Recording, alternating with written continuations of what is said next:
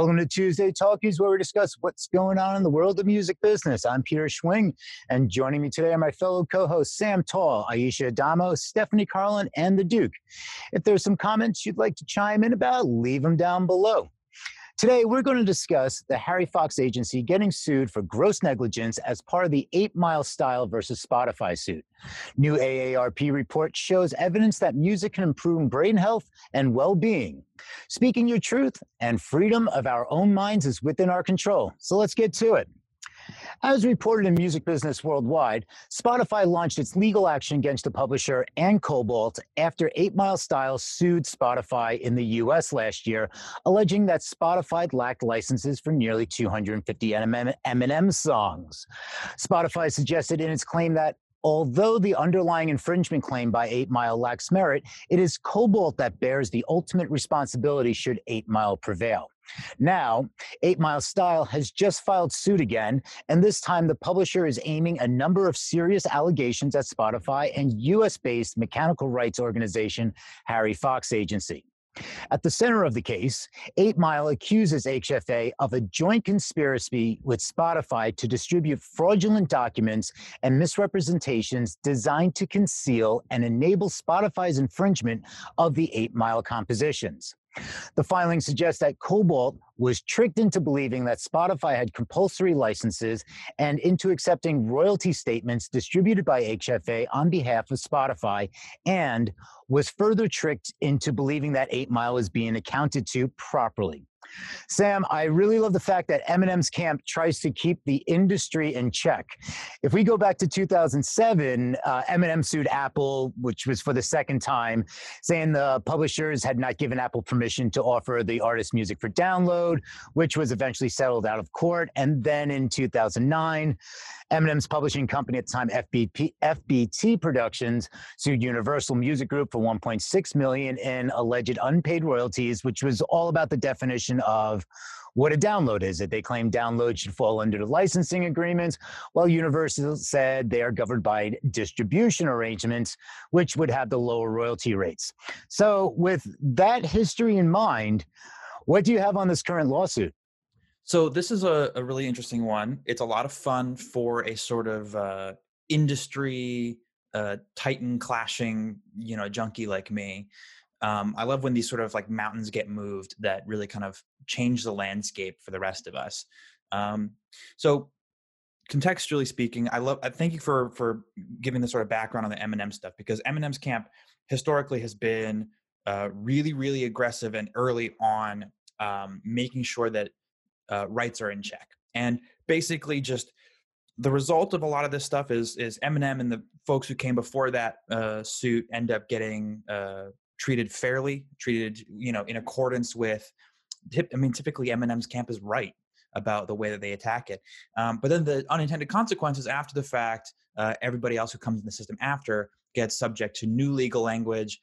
Things get a little bit hairy. So if, for example, Eminem, as a result of his lawsuit with Universal, gets a 50-50 split for his downloads and again for his streaming as performances or broadcasts as opposed to sales, akin to a CD, Universal is going to tweak the language on those contracts and make sure that artists that come after don't get the benefit from 50%. They get the 20 or 15 or whatever the rate ends up being.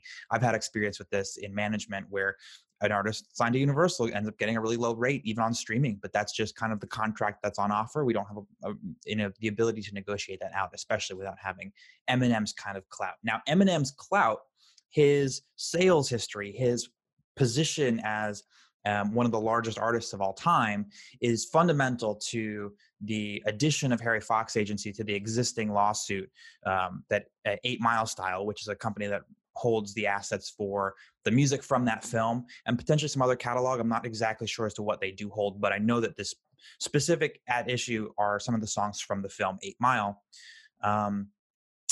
Originally filed with regard to Spotify and then third party with Cobalt as sort of a middleman in the process of accounting royalties. Harry Fox got added to this suit recently on the basis of the fact that Harry Fox, like you mentioned, is complicit and even abetting this sort of gross fraud when it comes to mechanical royalty payments. Now, to be clear, it's one-sided right now. This is just one side, this is the plaintiff's complaint.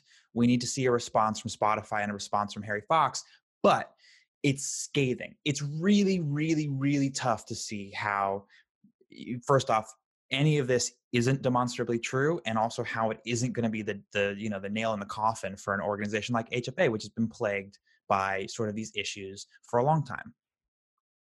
Yeah, it's interesting, Chris, in the filing, and I know you went through it in much more detail, but this, and using scathing, I mean, this is, continuing to find like defendants engaged in their fraudulent scheme in a joint effort. And then we have 4 points here: conceal Spotify's failure to acquire timely compulsory mechanical licenses, deceive Cobalt and 8 Mile into accepting royalties that were based on statutory rates, deceive Cobalt and 8 Mile into accepting royalties that were based on false usage information, and to avoid the need for Spotify to negotiate and contract with 8 Mile for a more expensive direct voluntary mechanical licensing agreement. I mean, this is pretty tough language. Yeah, and I think so. To explain kind of what all this boils down to, the couple of pieces that really kind of undermine Spotify and Harry Fox in their argument are the fact that Harry Fox has known for years who owns these compositions, and Spotify, via Harry Fox, is issuing NOIs on the basis that they don't know who owns the song, so we're just gonna NOI them until we can find the right licensee or licensor. And a lot of this, rightly so, has to do with the impending enforcement of the Music Modernization Act and the instantiation of the Music Mechanical Licensing Committee under that act, which would, under the shifting tides of the industry, would preclude 8 Mile Style from seeking any kind of legal recourse or compensatory action for issues of misallocated royalties, underpaid by virtue of the streams being underreported. All that Spotify would have to do would then just go to audit itself and say, oh yeah, you're right, there's some missing here, here's what was missing. But under the current paradigm, without the MMA, 8 Mile Style can say, you underpaid us, and that's infringement. And so you're now on the hook for way more than you would otherwise have been on the hook for. Now, obviously, Spotify has been sued a few times with regard to mechanical royalties. And so they obviously have an interest in not being on the hook for these legal settlements. But the piece that really kind of hurts from my perspective, as a bit of a crusader for music rights, is the way that Harry Fox, especially during its time as a company under the NMPA, handled a lot of the information and failed to transmit it to Spotify and get these licenses in place when they had the chance at the beginning. And the NMPA is one of the parties that sued Spotify for the infringement of music copyrights and the underpayment of royalties. For, mind you, $25 million in the settlement supposed to be spread out across all afflicted parties, which is peanuts compared to the scale of it. And then the end result is that members of the NMPA then can't then re-sue Spotify separately because they're part of the class action, right? And so now we have issues like this where the NMPA got a tiny little settlement that only really helps the major three, and companies like 8 Mile Style are left out in the cold, more or less. Then this comes out that while NMPA owned HFA, HFA was abetting Spotify in the gross underpayment of royalties, and then also precluding publishers from seeking damages as a result. So it's kind of like, it's 6 layers of fraud, allegedly. It's a shit show sandwich and multi-layered, like it's a club sandwich. Yeah, exactly. It's just everything you can possibly imagine going wrong. So suffice it to say, this is a really hairy one. I'm going to be watching this closely. I'm no fan of Harry Fox Agency. I've been out in public on that in the past. Like, it's a dated organization doing, it's bare minimum at best on its best day, mostly on paper when we could be digital. A lot of the issues could have been circumvented years ago if they just kind of kept upgrading the way that some of the PROs have, and especially the way that some of the mechanical societies in foreign countries have, that I've been really impressed by. But here we are.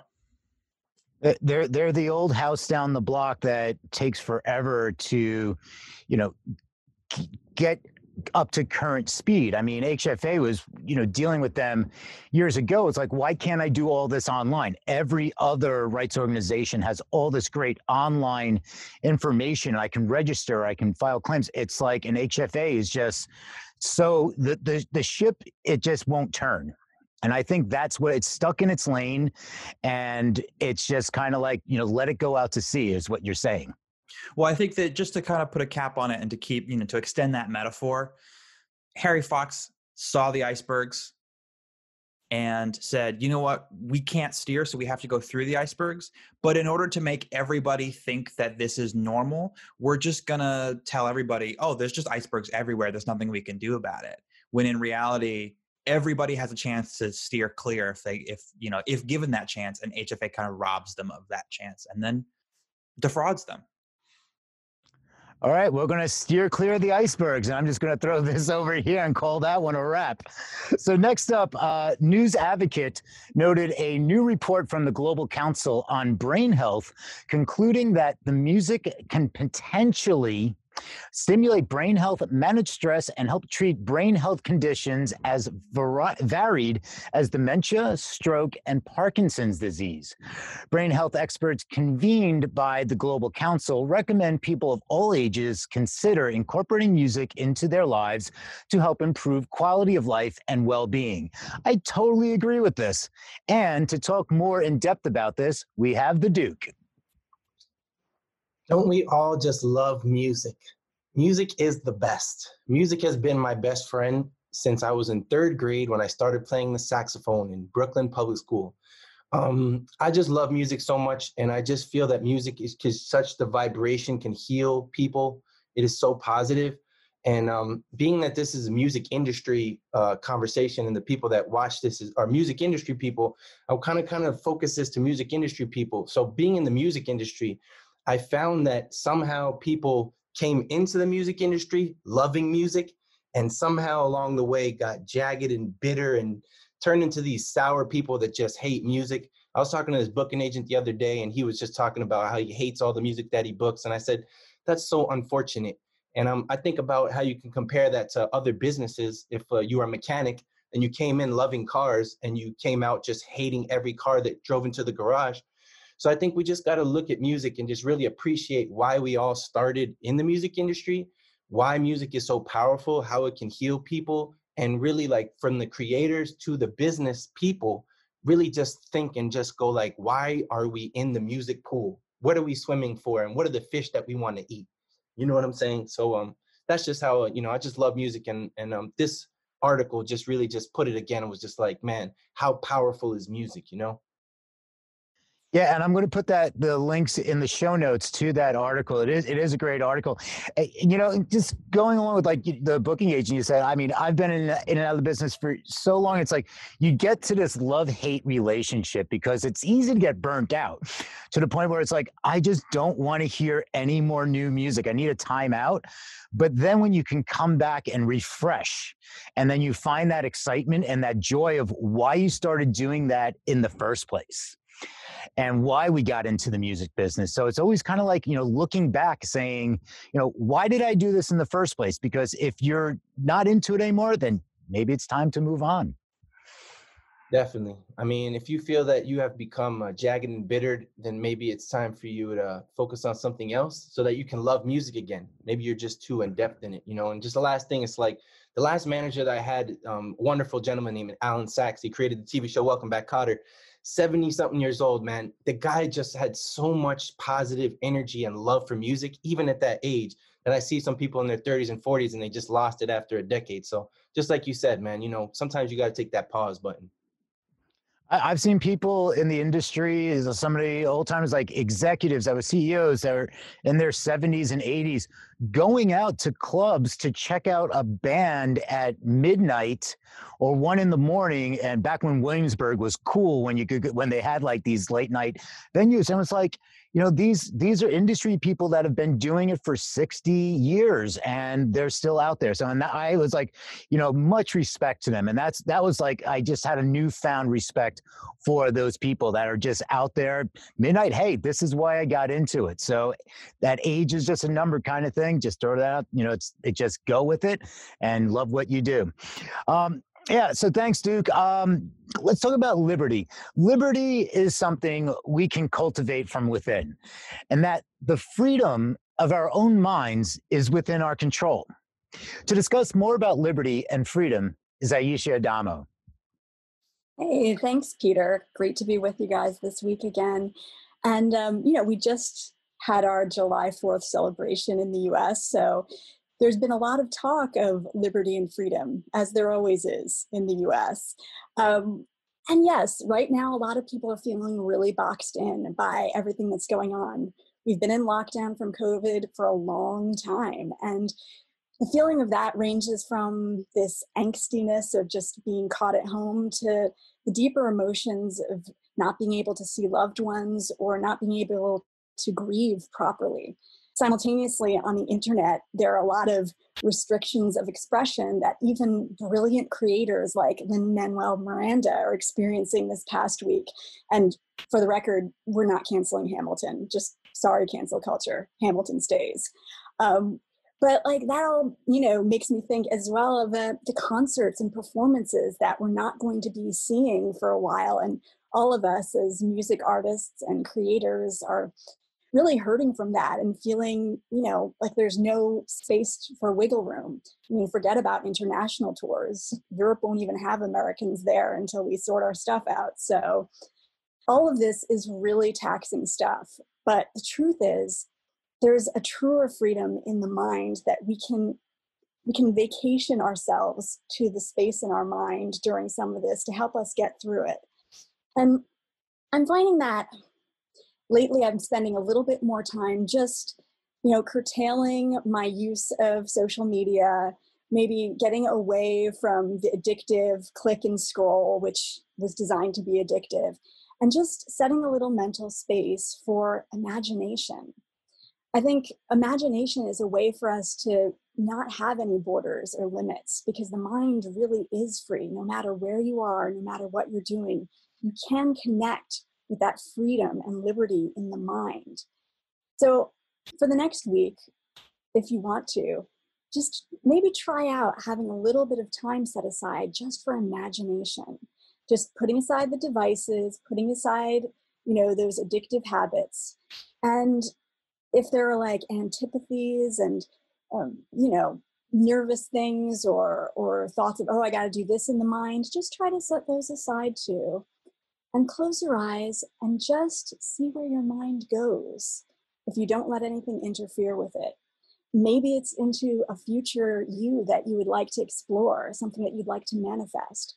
Maybe it's just a flight of fancy, and it doesn't have to make any sense at all. It can just be an adventure that you go on the ride for.